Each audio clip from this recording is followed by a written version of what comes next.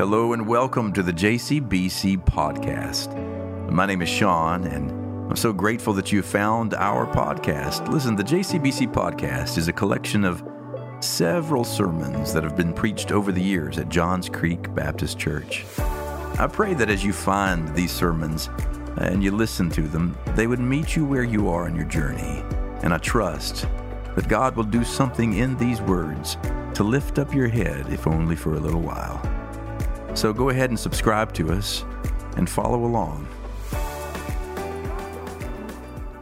And the peace of our Lord be with you today as we begin a new study, a new series in the book of Exodus. So I want to invite you, where you are, to turn with me, please, in your Bibles to the book of Exodus, chapter 1, verse 1.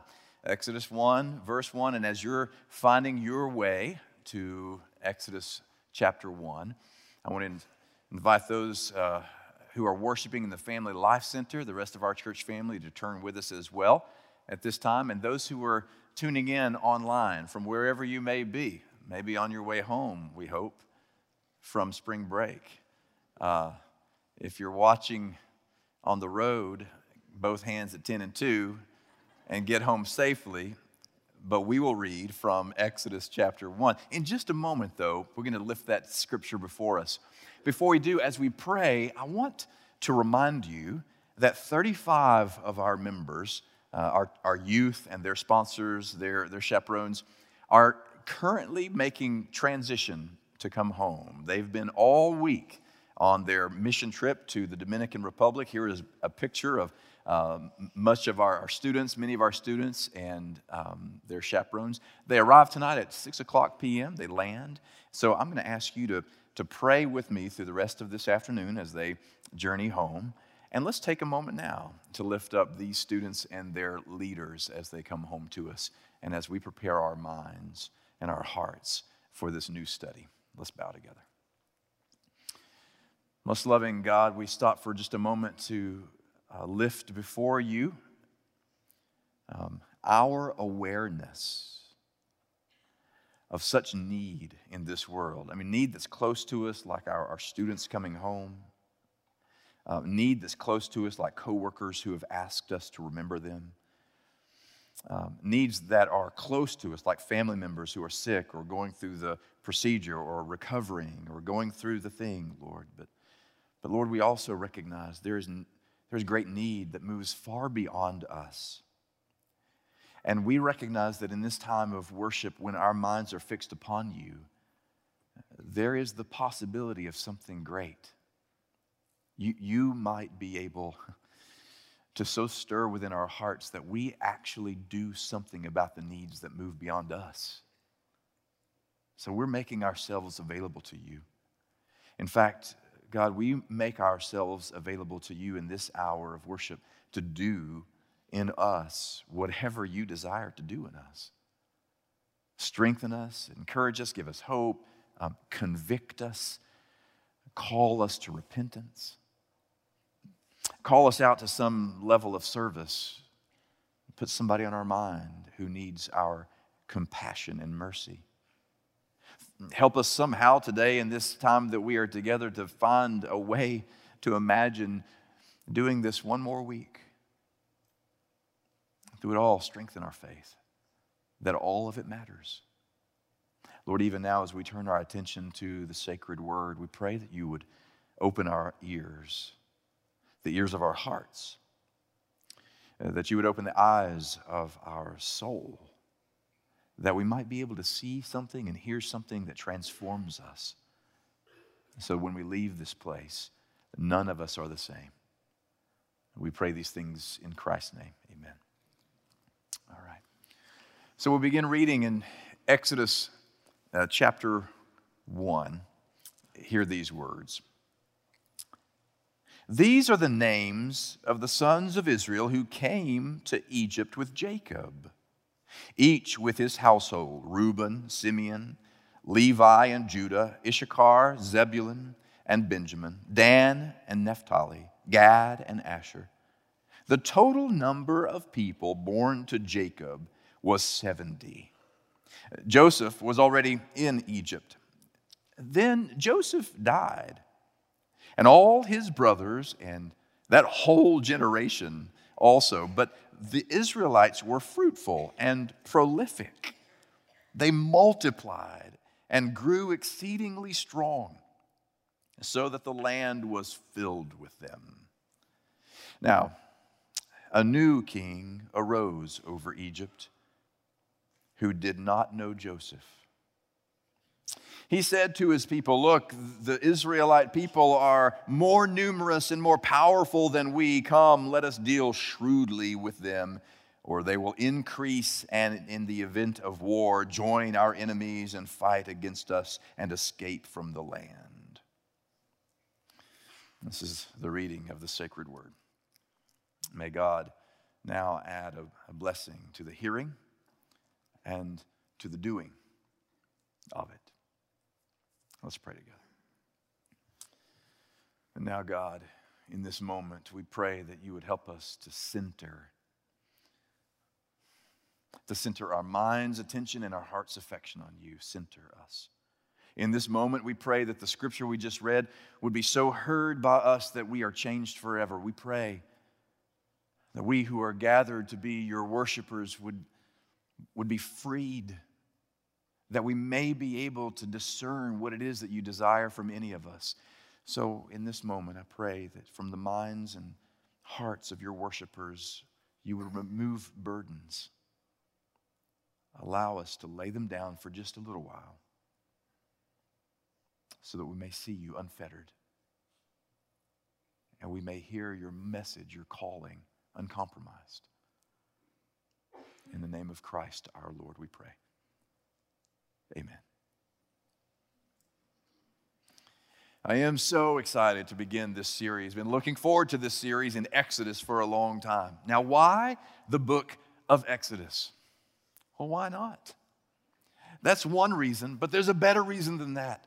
I think that it's important for us as a congregation to, from time to time, immerse ourselves in a book of the Bible in which we live, eat, breathe, sleep the same texts, so that through the week, as we're all reading the same passages of Scripture, then when we gather on Sunday, anything that the guy with the microphone says is just one more thing on top of all the discovery that you have already made as you have immersed yourself in the Word through the week. So a word of practical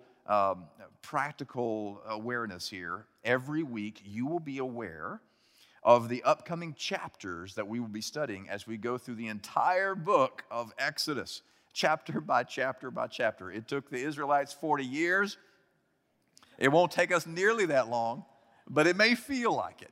I hope not.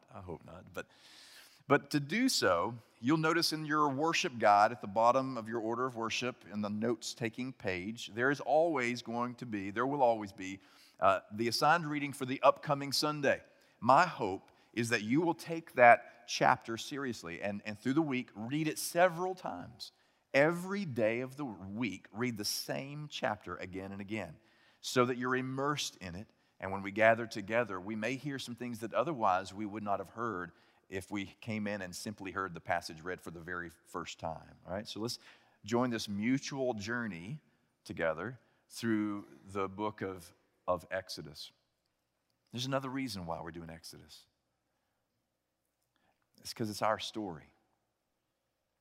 I mean, if you immerse yourself in sacred scripture long enough, if you pay attention to it, you look into the mystery, the stories, the images, the symbols, the people, the experiences long enough, you begin to see your own life mirrored in some places, and maybe in places that surprise you. See, we all know that Exodus has something to do with a people in bondage, finding freedom from that bondage, and then moving toward a promised land, right? But we recognize that the whole book of Exodus is really a theme that is the theme of every journey of faith. No matter what our bondage is, no matter what it is that keeps each of us bound up by something, incarcerated in the mind, the heart, the soul, there is always the promise of a land that is coming. There is always the promise of being freed, but there is never a direct flight. There's always a wilderness between the two. Always a wilderness between Egypt and Canaan. And the journey of faith is always, without exception, going to require walking the way of wilderness to get there. So for a little while, I just want us to walk the way of wilderness and recognize that that is what we call faith. And maybe in our journey together, we will make some mutual discoveries about ourselves, about our sisters and brothers in the ancient world with whom we have more solidarity than we had first imagined. And I think in the end, it'll truly matter. But you can't find anything that means much in this passage, this book of the Bible, unless you look at it through a particular kind of lens. So the first thing I want you to think about is this. The book of Exodus requires reading these stories with trifocals. You know what trifocals are? Some of you know what trifocals are because you're wearing them. They're on your face right now. I have bifocals on right now. They're progressive lenses. You can't see the lines. That means that there are two kinds of magnification. With trifocals, there are three, which means one part of the lens allows you to see at some distance. And then there's a middle part of the lens that's magnified differently that allows you to see with clarity something a little closer. And then the bottom of the lens is the most magnified, which allows you to see what's right in front of your face. The book of Exodus requires a kind of theological trifocal. Because on the one hand, all of the events that we're going to be reading about, they come to us from a particular context in time. A particular historical context in space and time. These are real people, real events, real moments in space-time history, right? They come to us, these events, from the 12th and 13th century BC. That's a date that's going to be important for you to remember. The events that we read come from the 13th and 12th century BC. So in one sense, you look through the trifocals at one part of the lens, and you see the events as they happened. But none of these stories emerged in written form until the 6th century BC. That's 6 centuries later. During a time when the people of Israel had already made it through the wilderness, they had settled the promised land, they had this magnificent kingdom under David, a unified kingdom, then everything fell apart. They were disobedient. The Babylonians came and ransacked the city. Remember, we talked about this a little bit. And now they're in exile. And they've lost everything that ever mattered. And in 6th century exile, these stories that you and I are about to study, they begin to emerge in oral form and then finally in written form only then. Which means it requires looking through the middle part of the glass to see how they would have heard it 6 centuries after the event happened. Are you with me so far? But then you and I are starting a series today in the 21st century in 2018 in which we are studying these events through the third part of that lens where you and I have a particular context. You and I have a historical setting in which we find ourselves, and we cannot read the text without it being informed by where we're living and how we've been living and what we've seen in our life and all of our corporate and shared experiences. We bring all of those interpretive lenses to the text. So you see what I mean when I say to read Exodus requires trifocals. So I want you to put your trifocals on for the next, wait for it, 25 weeks. Yeah, go on and groan, get it out. 25 weeks in the book of Exodus, and I can't wait to start. So what do you say we get going? Today, the first sermon in the book of Exodus series is an attempt to give us an overview, a kind of 30,000-foot view of the topography of the text, where we back the camera angle up a little bit and we get a wider frame to put around the whole event and to move us. And this today is going to be a little bit more academic, a little bit more inspirational. I hope to inspire you a little bit, but it may be more for the noggin than it is for the heart today. You okay with that? So today, to move us through the sermon, I want to give us 3 phrases, 3 sentences, three words that will help us move through, and they are these. First, getting the heck out of Dodge. Getting the heck out of Dodge. Number 2, I stayed a week there one night. Wait for that one to settle, you know.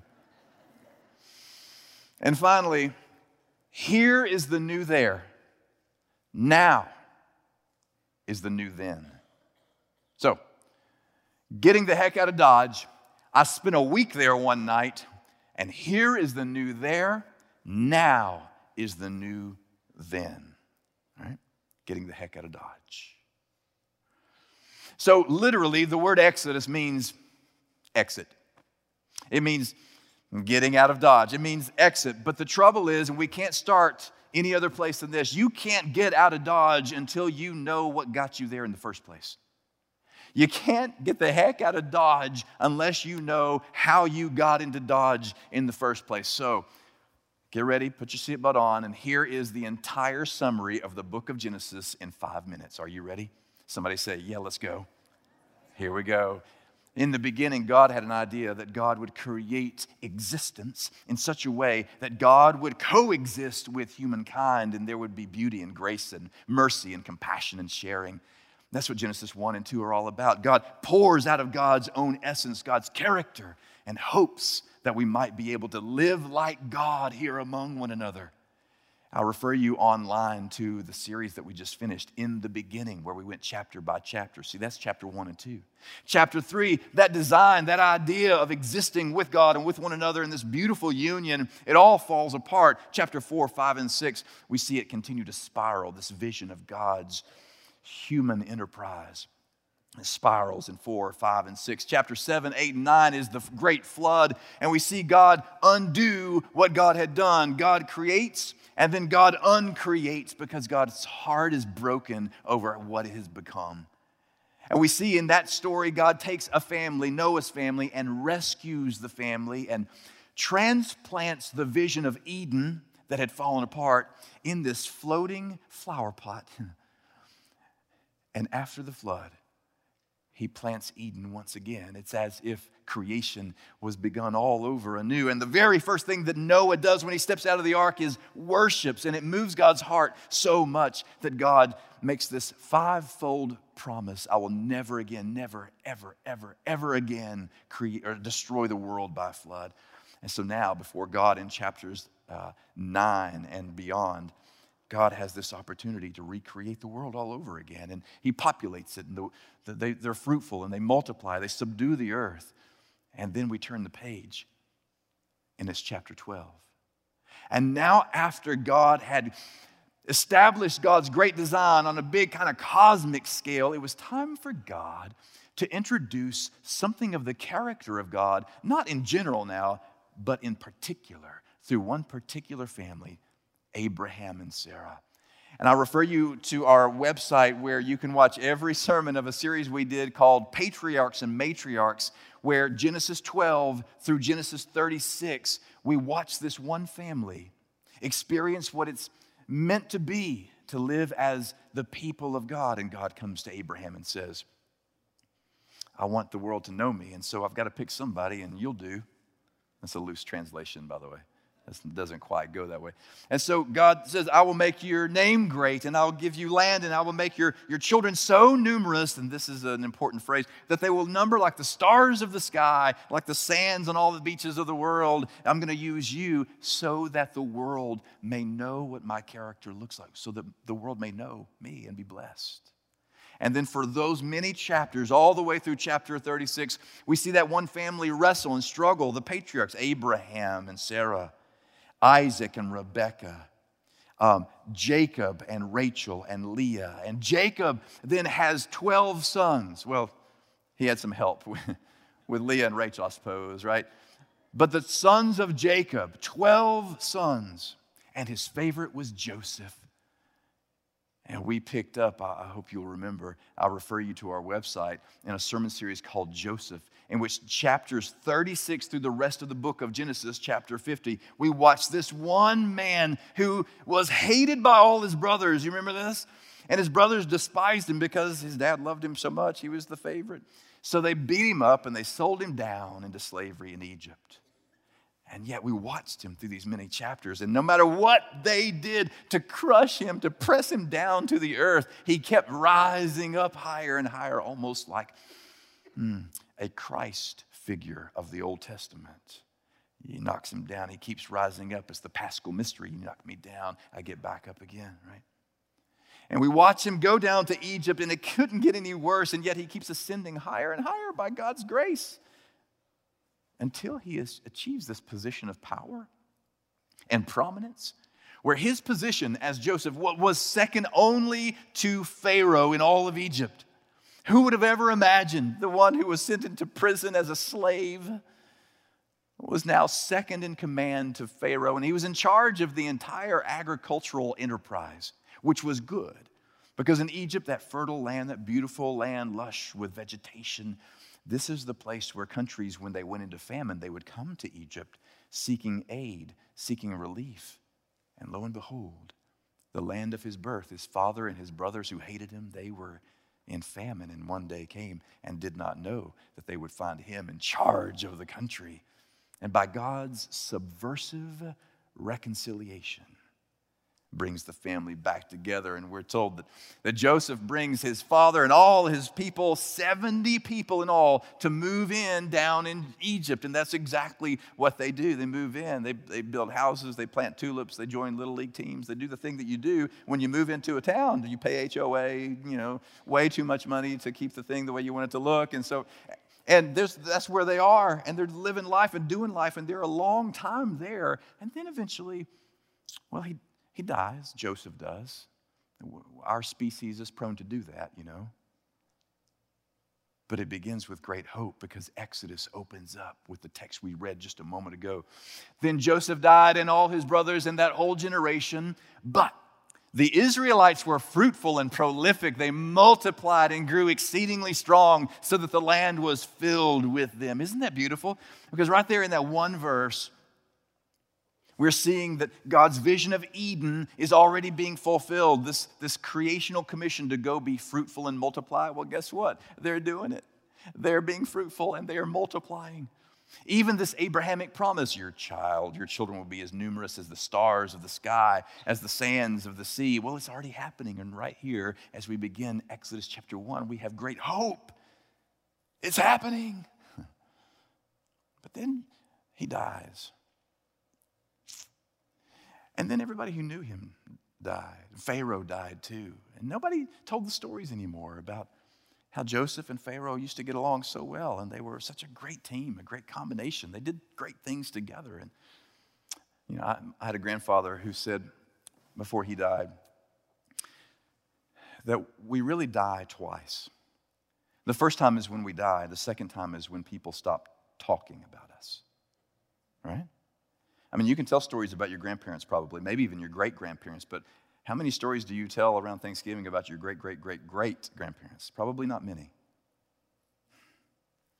Perhaps the most tragic line of Exodus chapter 1, ominous. If it was music, it would be a minor key, Bob. Comes in verse 8. Now a new king arose over Egypt who did not know Joseph. He didn't know. Why does that matter? Because he did not know everything that I just summarized with you. He did not know any of that.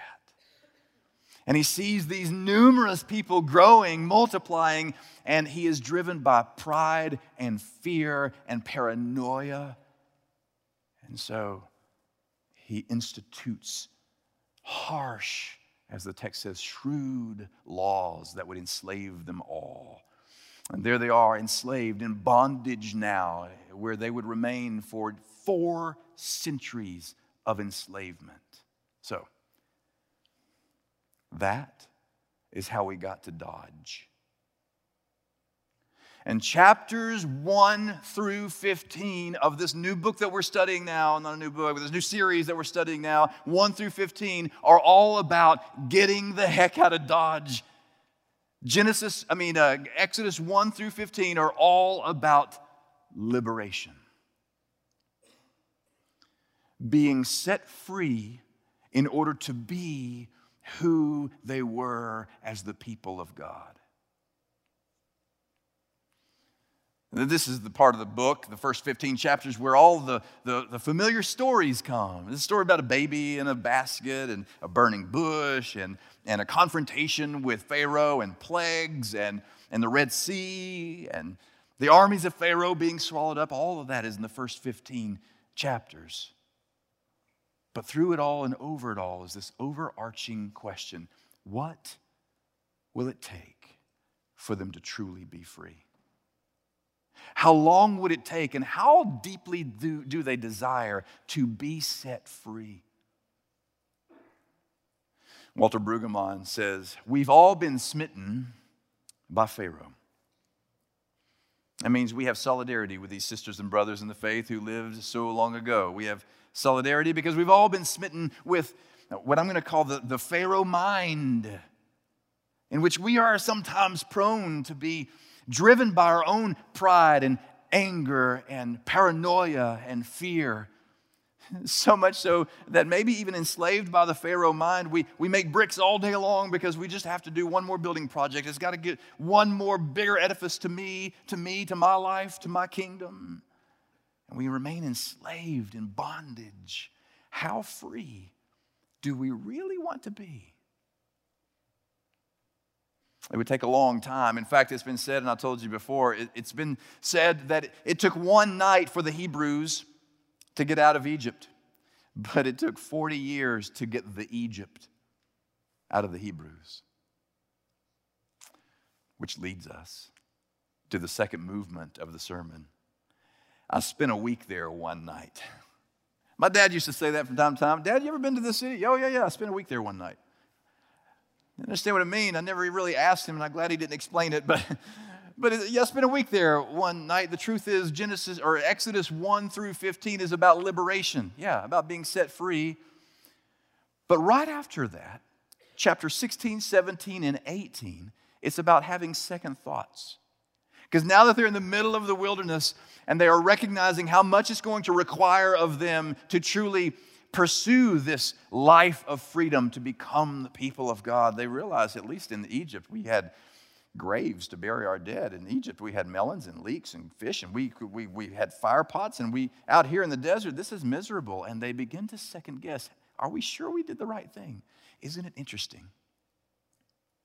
In each of our, journeys toward true freedom, we go through the same transition. When we go through seasons in which we are being set free from something, whatever that thing is, we question whether we've done the right thing because we ask ourselves, gosh, at least the way it was before, it was familiar. We sometimes prefer the incarceration that we know over the liberation that we don't know. Because at least it was familiar. At least this is not unknown. So that's 16, 17, 18. But when we get to chapter 19, everything comes to a screeching halt.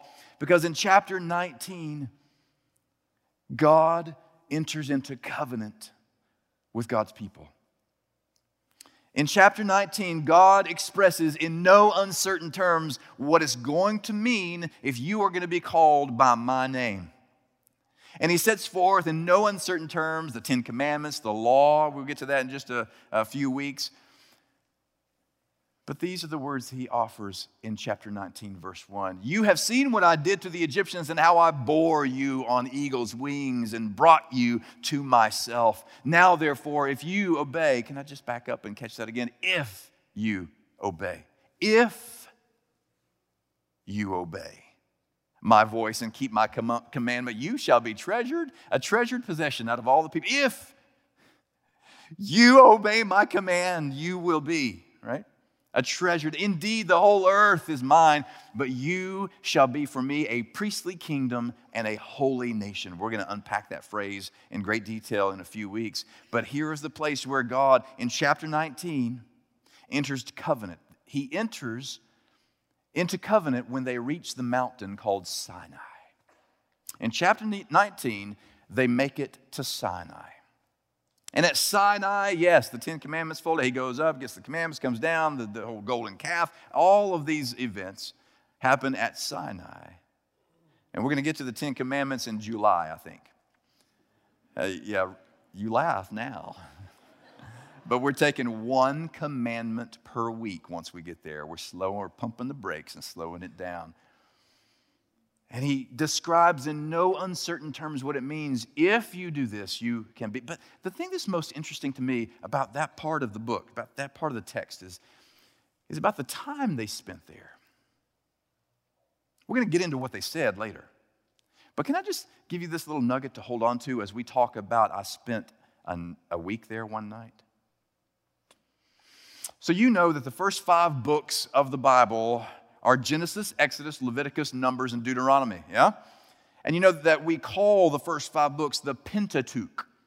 The Pentateuch is the penta meaning 5. It means the first 5 books. You can also call it the Torah. The first 5 books, though, we call it the Pentateuch. I want you to do some math with me here for a minute.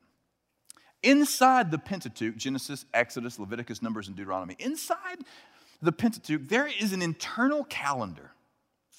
An internal calendar with internal numbers that describe things that happen. In other words, again and again, you're going to come to places inside the Pentateuch where it says, on the 3rd month, the 17th day of the month, at 4:30 in the afternoon, it was a Thursday, we did this thing. And it's in great detail, not anything is left ambiguous, it's there. From Genesis 1 to the end of Deuteronomy, the entire Pentateuch covers, according to the internal document, it covers 2,706 years. A little over 2,700 years. Now, can I just break in for a moment and say, please don't forget everything I told you about Genesis 1 through 11. Remember, in Genesis 1 through 11, I said that Genesis 1 through 11 is a different kind of Bible. It's not math, it's not science, it's not history. When you see numbers, and you do see numbers in there, they're meant with a different motive. They're not meant to be read in the same way as numbers after chapter 11. So we have examples like God creates the world in 6 days. Now, there are some who believe that means 6 24-hour periods, like the day that we have. 24 hours is one day, and God did all that stuff in one day, and the next day, it was a Monday, and God did all the other stuff, 6 days in a row, but you know the Bible says that a day to the Lord is like 1,000 years, and 1,000 years is like a day.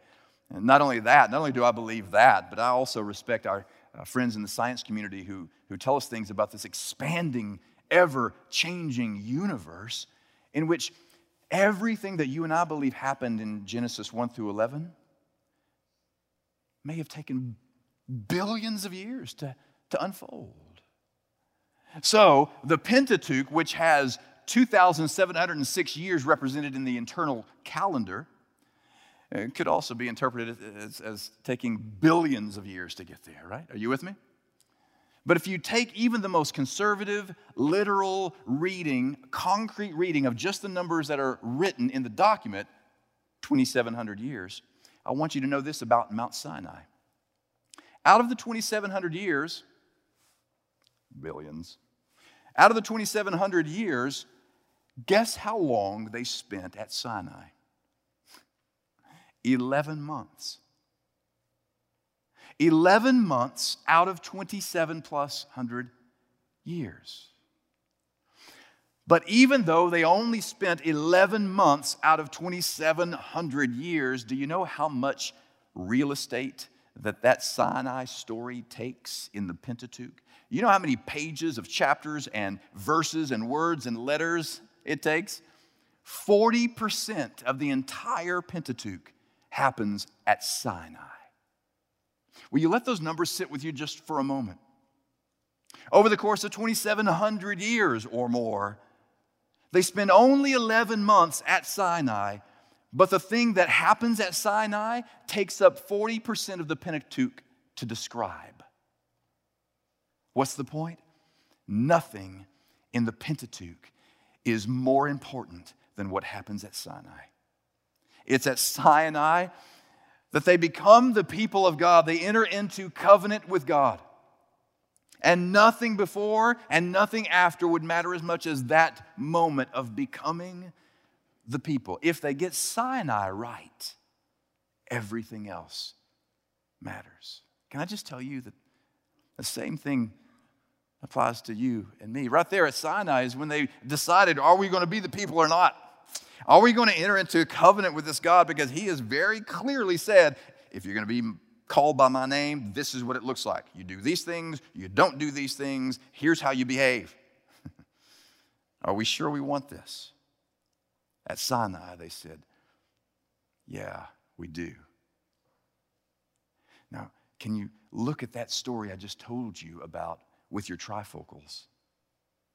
So that happened in the 12th and 13th century. They're at Sinai 11 months out of all that time, 11 months. But now in the 6th century, look through the middle part of your trifocals to those who are in exile, suffering in exile. They've lost everything. It all fell apart. The whole dream fell apart. And now emerging among them are these stories, and they have the Pentateuch, in which 40% of it is describing what it was to have decided to be the people of God. If you obey, you will be blessed. But on the day that you do not, heads up.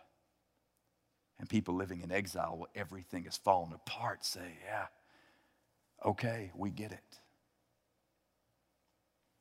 And look just a little further down through our own part of the trifocals. Do you realize there's nothing that matters more to you and me in our life than what we decide to do with our own Sinai?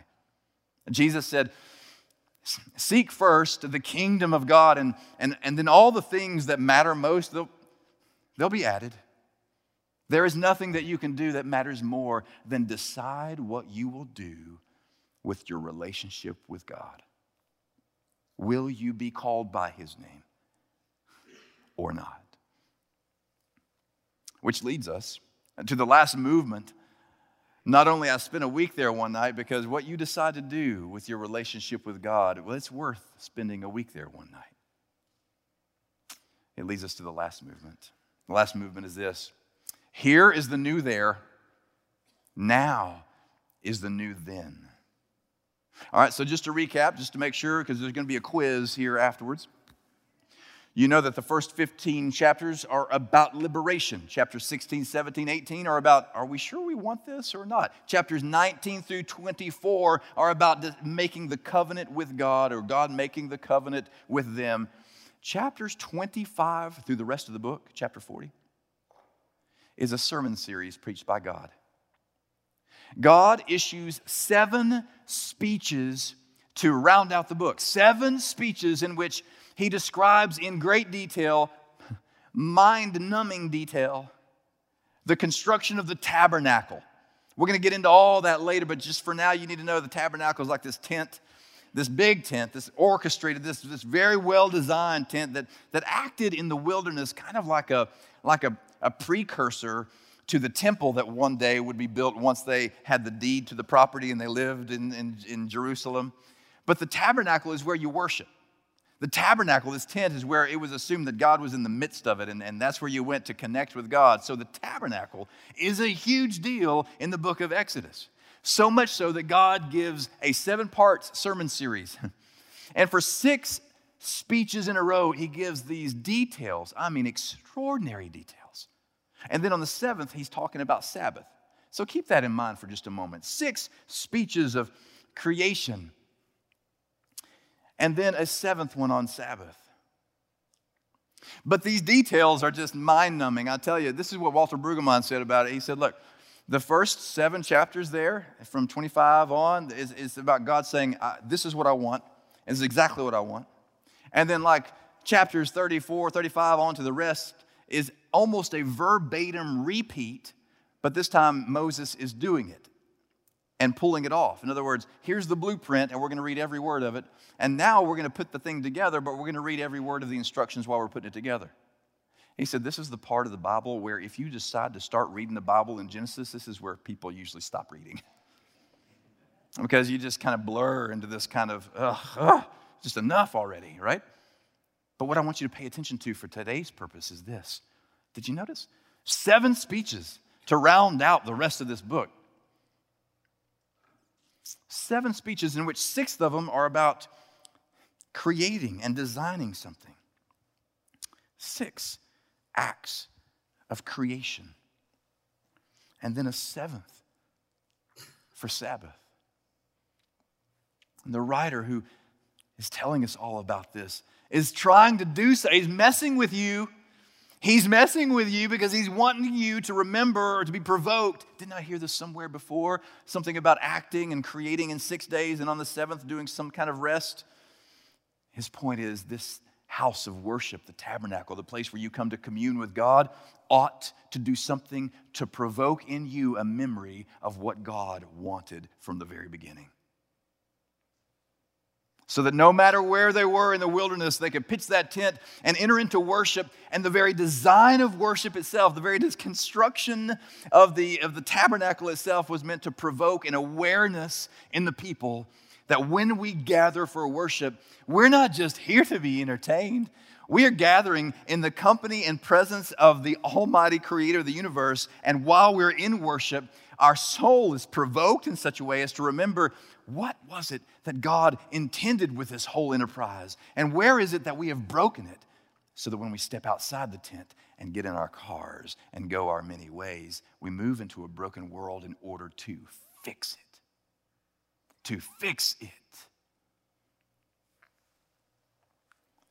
That means every time we gather and worship, no matter where you are or when you are, 13th century BC, 6th century BC, 21st century AD, no matter if you're in the sanctuary or the Family Life Center, if you're on this time zone or another, see, worship is intended to make here the new there, to make now the new then. So that's Exodus. We begin next week. Let's pray.